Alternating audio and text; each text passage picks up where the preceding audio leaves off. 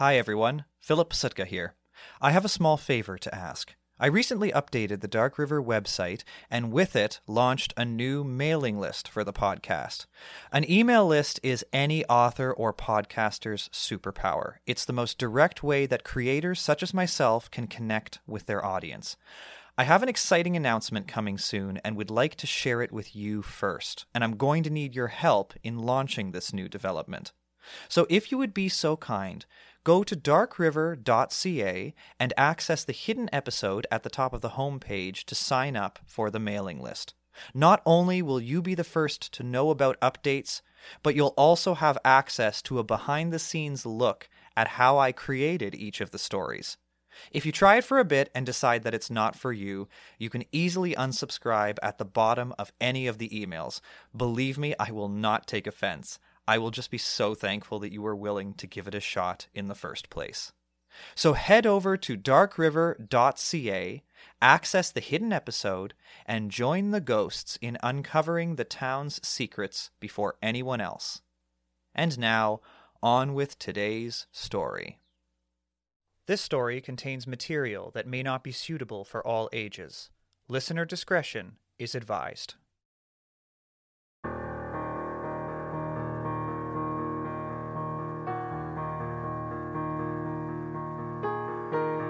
Thank you for joining me in this strange small town in northern Ontario. My name is Philip Psutka. If this is your first time visiting, I'll be your guide. If you're a familiar face, it's good to have you back. The town embraces newcomers and old friends alike, but be warned, it doesn't easily let you go. So dim the lamps, settle in. Welcome to Dark River.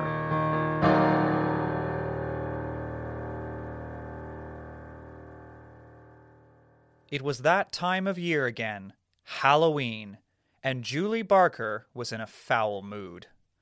As was the custom on Halloween night, her father, Jim Barker, would host the annual Barker Halloween Corn Smash in the shop adjoining the farmhouse.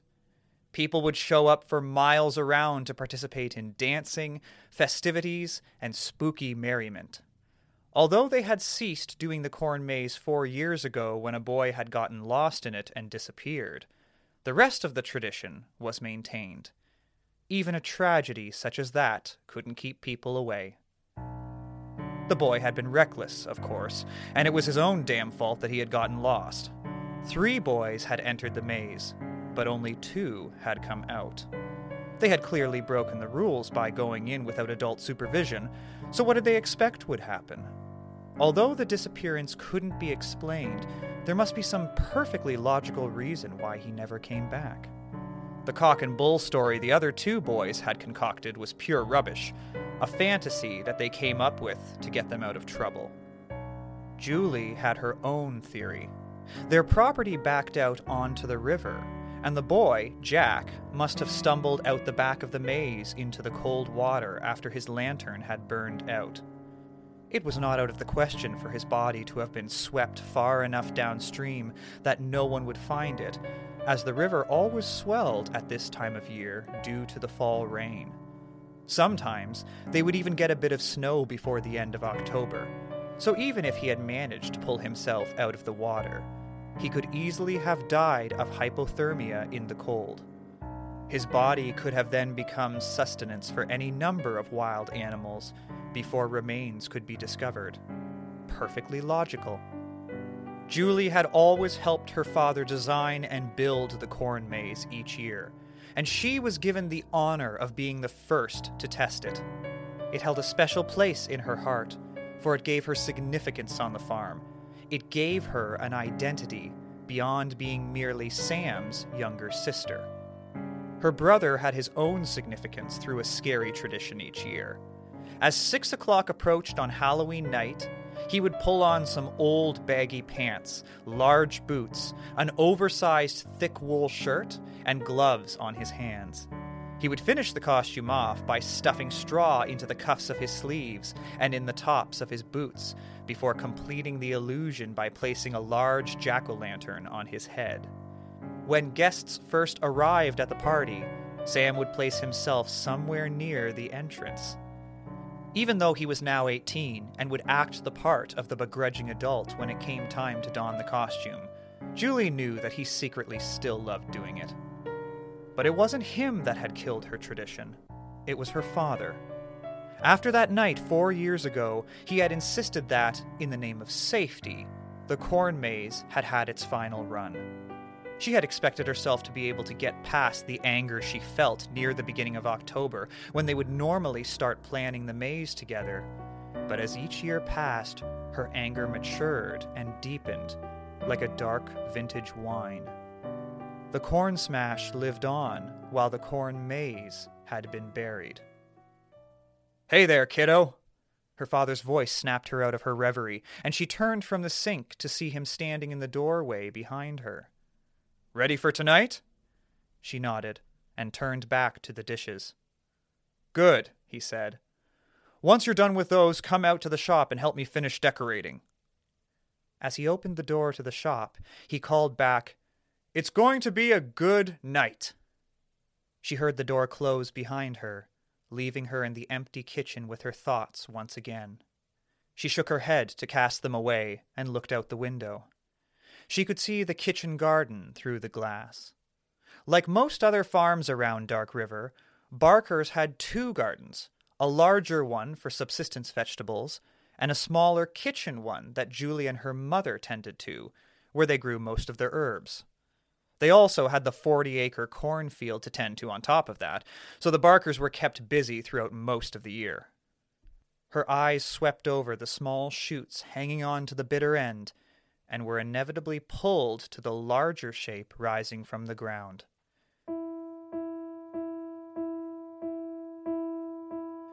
She tried to avoid looking at it whenever she could, but it was nearly impossible not to. Its stuffed gloves were at odd angles, giving the impression that the figure had broken both of its wrists, and they had been improperly reset, and it had 2 left hands, as both gloves were mismatched and had no better use on the farm. The stuffed straw head had been replaced with a pumpkin, featuring a large, scary grimace carved into it. Finishing up the dishes, she bent down and removed the compost bucket from under the sink. She walked outside with the bucket in hand and headed towards the pigs off to the side of the house. Then she stopped, turned back around, crossed back to the kitchen garden, and walked right up to the scarecrow. Its expression seemed to taunt her as she threw the scraps in its face. She rinsed the bucket out in the sink and replaced it underneath again before she crossed to the shop door. As she reached for the handle, she glanced through the kitchen window once again. The scarecrow was still standing guard over the garden, its front now dripping with rotting vegetables. An apple core fell from its mouth, as if it had spat out a bone. Her father was pulling tables to the side of the shop to clear the space for the dance floor as she entered. "Help me with this one," he said. When it was all cleared, he turned towards the stack of straw bales he had brought in and began placing them around the shop, grouping a few of them together to form additional seats for the guests that night. "Julie?" She snapped back and saw her father gesturing to the wheelbarrow of pumpkins he'd rolled in earlier. "We'll use those for decoration." "Fine," she said. She placed a few of them around the room in silence. Her father sensed that something was wrong, but clearly didn't care. "So it really hasn't been long enough yet?" she asked. He turned to her, his brow furrowed, but didn't say anything. She knew that he knew what she was talking about, and his charade of obliviousness pushed her over the edge. How many years is some dead kid going to continue to ruin our lives? "That's enough," said Jim, his face darkening. She knew that she had crossed a line, but she didn't care. "You get to have your party. Sam gets his stupid costume." "I said enough," barked Jim. "You're a young lady now. Start behaving like one." The petty attack on her character hit her like a ton of bricks, and before she could get a handle on her thoughts, her instinctive response took over. "What would you know about that?" she spat. I may as well be invisible or dead like that idiot boy. Maybe you should think twice about not doing the maze again. Perhaps if you did, I would be the one to get lost in it, and all of your problems would disappear, right?" She saw the blind rage engulf his face, and he moved quickly, his hand raised. She threw the pumpkin she was holding at him, and it hit him square in the chest, exploding in a shower of orange guts across the room. That stopped him for a moment, which was all she needed to tear out of the shop. By the time she reached the barn around the other side of the house, she was shaking. Her father was nowhere to be seen. He hadn't followed her. She looked down at her shoes, now coated in mud, for she had run straight through the garden, and she could see pieces of roots stuck to her feet. The ground was soft and wet. It had rained earlier, and was still warm for late October. Her footprints were clearly visible leading from the shop right past the scarecrow that was now looking her way. Fear welled up in her chest before she realized that she must have clipped the pumpkin head running by and caused it to rotate towards her. The rest of the day passed by in a flurry, and it was 6 o'clock before she knew it. She had avoided her father and focused on decorating outside the shop or around the entrance to the farm's laneway, wherever she could work alone. She was just finishing up placing a few pumpkins that Sam had carved near the road when she saw the first carriages approaching, and she quickly ran back to the house to change before the guests arrived. Leaving her muddy clothes on the floor of her bedroom, she pulled on a clean petticoat, a white blouse, and a long black skirt. She could hear the guests filling the shop, and despite her bad mood, she felt a flare of anticipation. It was Halloween night, after all. She stepped outside the front door and immediately spotted Sam, dressed the part and sitting sprawled out on a large stack of bales near the entrance. Julie was just about to go over and ruin his surprise for the next group of people approaching when she saw Michael walking towards the entrance with his family. Her breath grew shorter as she remembered a day 2 summers ago when she had come upon him and some friends playing down by the river. Not to be outdone by boys, she had shed her skirt and blouse and jumped into the water in her petticoat, an act that would have earned her a beating from her father had he found out. It was scandalous for women to show bare arms or legs, much less dive in only their undergarments.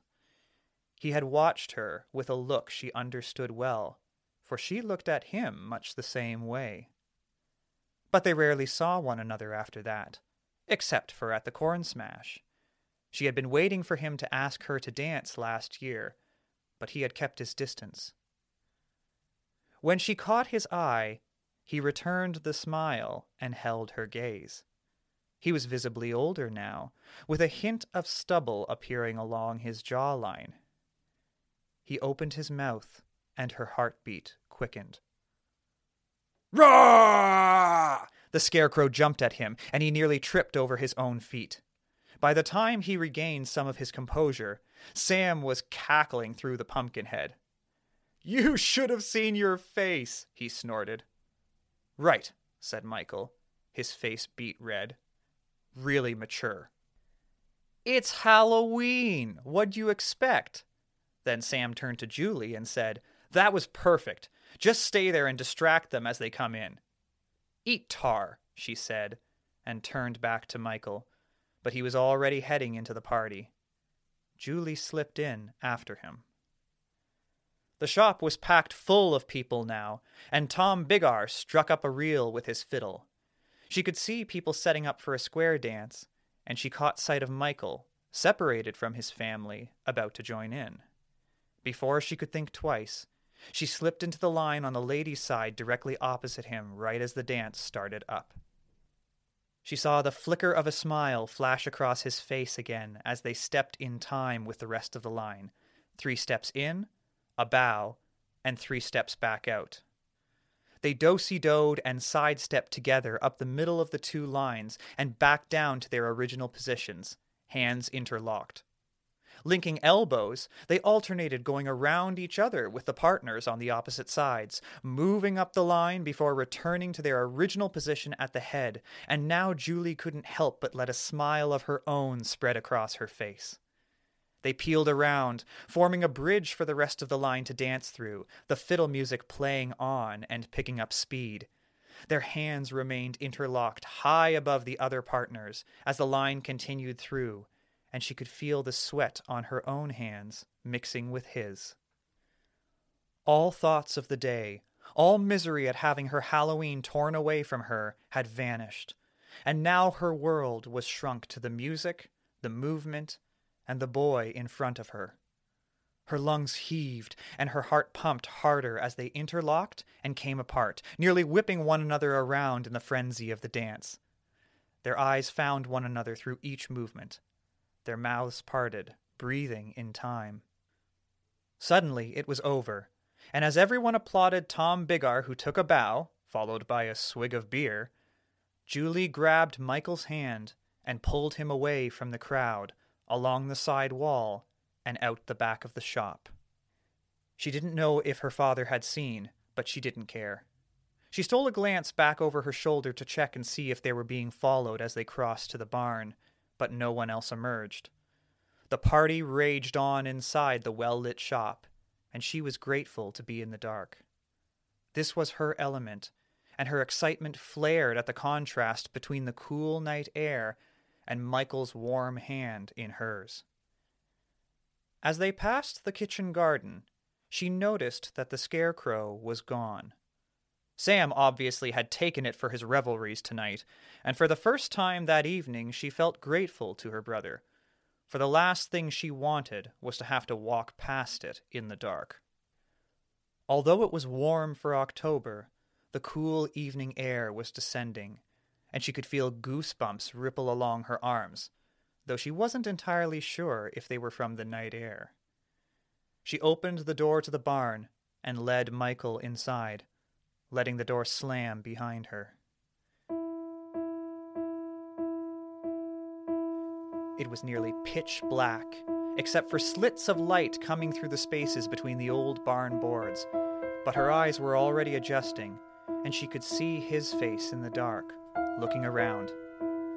The smell of straw and animal was strong, but it was a smell that she was used to, and it was comforting, safe. Julie, But she didn't want him to speak, didn't want to give the slightest chance that another man might ruin this night for her, so she grabbed the front of his wool vest, pulled herself into him, and put her mouth over his. He froze in surprise, but his tension quickly subsided, and his hands naturally found her back as their lips grazed, playfully pulling at one another's. She stopped and pushed him away, holding him at arm's length. God, he's beautiful, she thought. There was a large area behind her where they kept loose straw. Without a word, she pulled the boy by his vest towards it.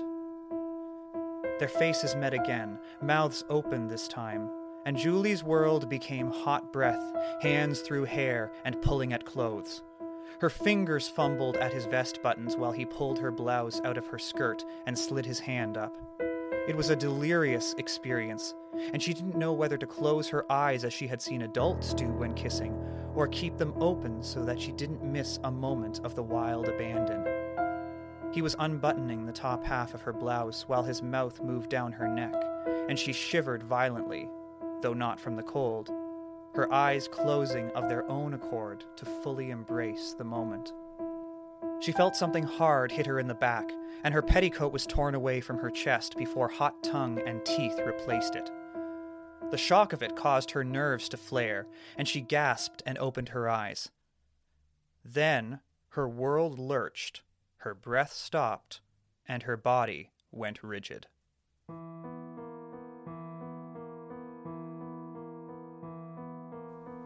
Sam was standing silhouetted against the slits of light through the barn boards, still in his costume, silently watching them.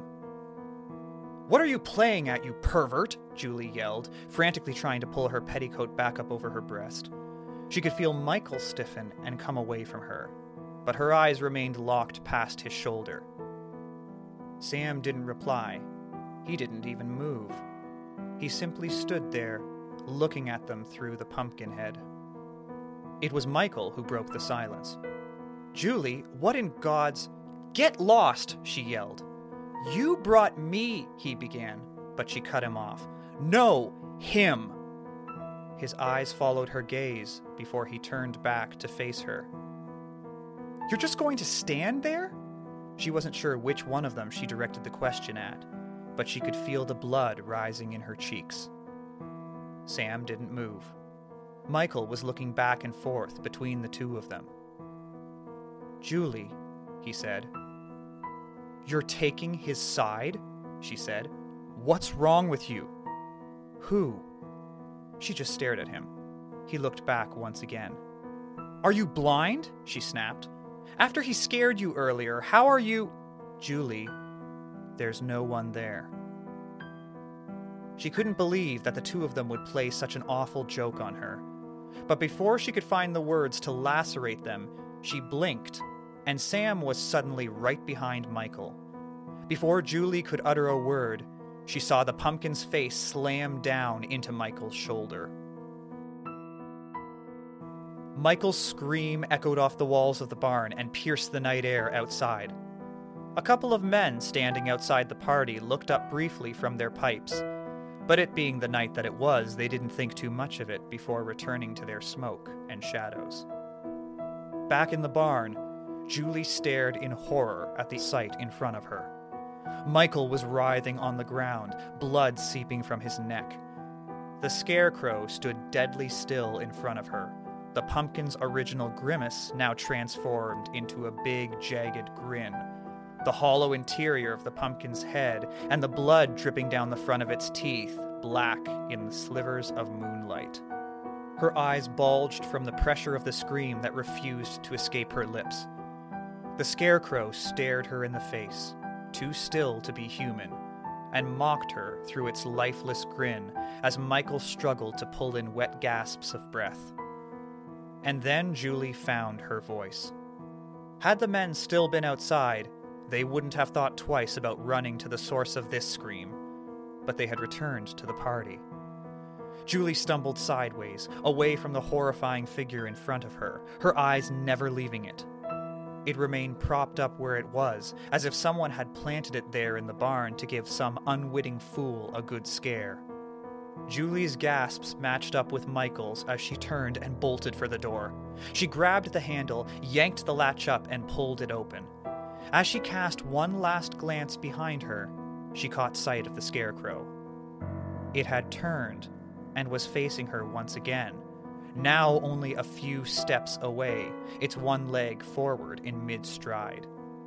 She froze, her hand clasped tightly around the edge of the door. Slowly, she backed out through the doorway into the cool night air and pulled the door closed tightly in front of her, securing the latch.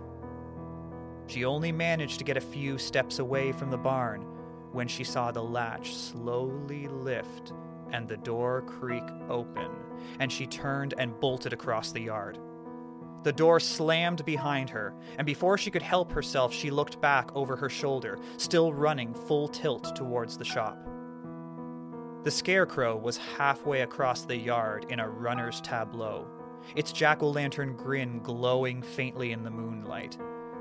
If she gave it a chance to move again, she knew that it would close distance on her, so she tried to correct her footing in the moment to face it while slowing herself down.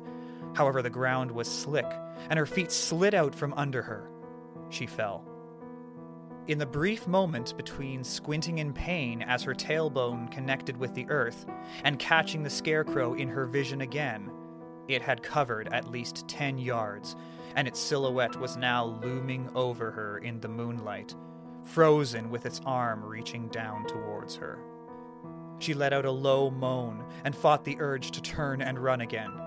It was too close. She wouldn't make it back to the shop. Fighting to get her breath back under control, she shuffled back along the ground, her eyes as wide as she could open them, looking directly at the ghoulish figure before her. She felt her hands sink into mud, and realized that she must have reached the kitchen garden. If she shifted her trajectory slightly to the left, she should reach the side of the shop and could make her way along the wall until she felt the door. Slowly, she got her feet under her and stood back up, desperately trying not to take her gaze off the scarecrow. It remained where it was, its arm still reaching out towards the spot where she had fallen. Although its head was aimed down, she sensed whatever dark life was behind its eyes focused on her every movement. Her own eyes began to water, and she pulled her eyelids apart with muddy fingers, fighting the burning sensation blooming steadily. Then, something hit her from behind, and by the time she realized she had backed into the stake that held the scarecrow upright in the garden, she blinked. The scarecrow instantly materialized a few feet in front of her, its arms wide as if ready to give her a giant hug, its grin now encompassing most of the pumpkin head and full of razor-sharp teeth. And Julie lost whatever control she had regained. She screamed and screamed in its face, her back still firmly against the post, and it grinned and grinned back at her. Before she could stop herself, she turned and sprinted towards the safe haven of the party.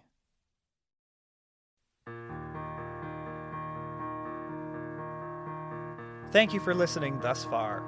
In a moment, we too will run to safety. But first, I'd like to let you know that we have new original spooky stories coming regularly, so follow the show on your favorite platform so you never miss an episode.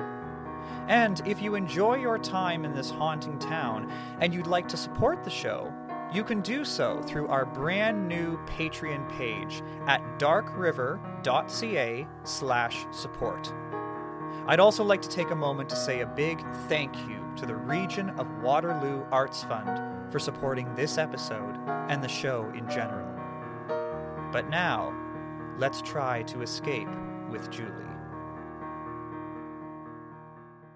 Before she could stop herself, she turned and sprinted towards the safe haven of the party. For a brief moment, she let the scarecrow slip from her sight as she rotated around the post towards the shop. She dug her boots into the muddy ground and ran straight into a straw-filled torso.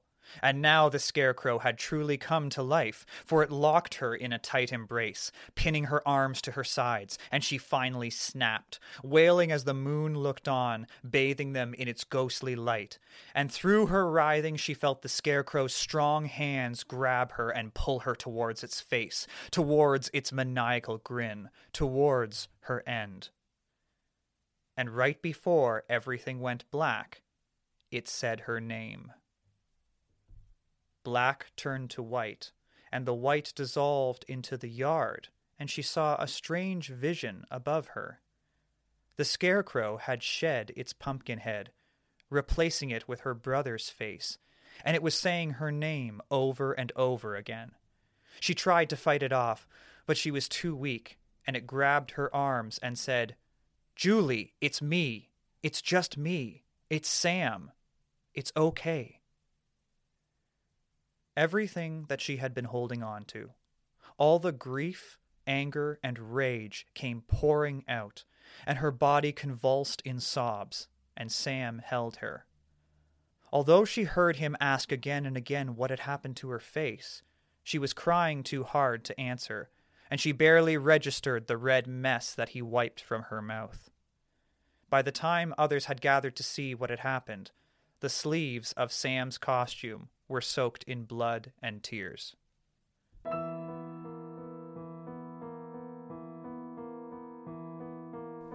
A half hour later, a few boys escaped to the barn with a jug of beer and came upon Michael before racing back to the party for help.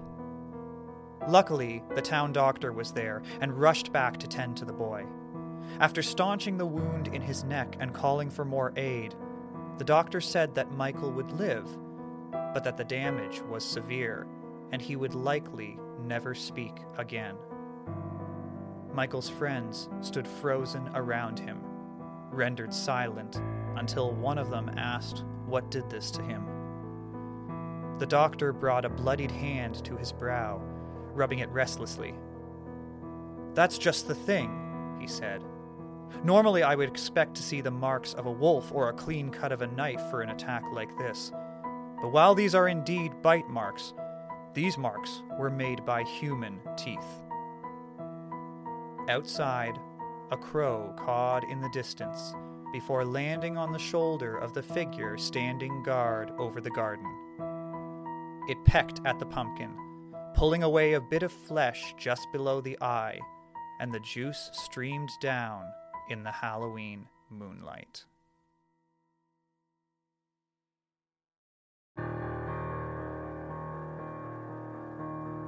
This has been a tale from Dark River, written and hosted by me, Philip Sutka. I also produced the show, as well as composed the music for it. This story was co-edited by Lindsay Belair. The podcast artwork was done by Chris Sutka. For more history of small-town life in Northern Ontario in the early 20th century, be sure to follow our Instagram at Dark River Podcast. Though based on actual history, this story is a work of fiction. Any resemblance to persons living, dead, or other is entirely coincidental and unintentional. Thank you for stopping by, and happy Halloween.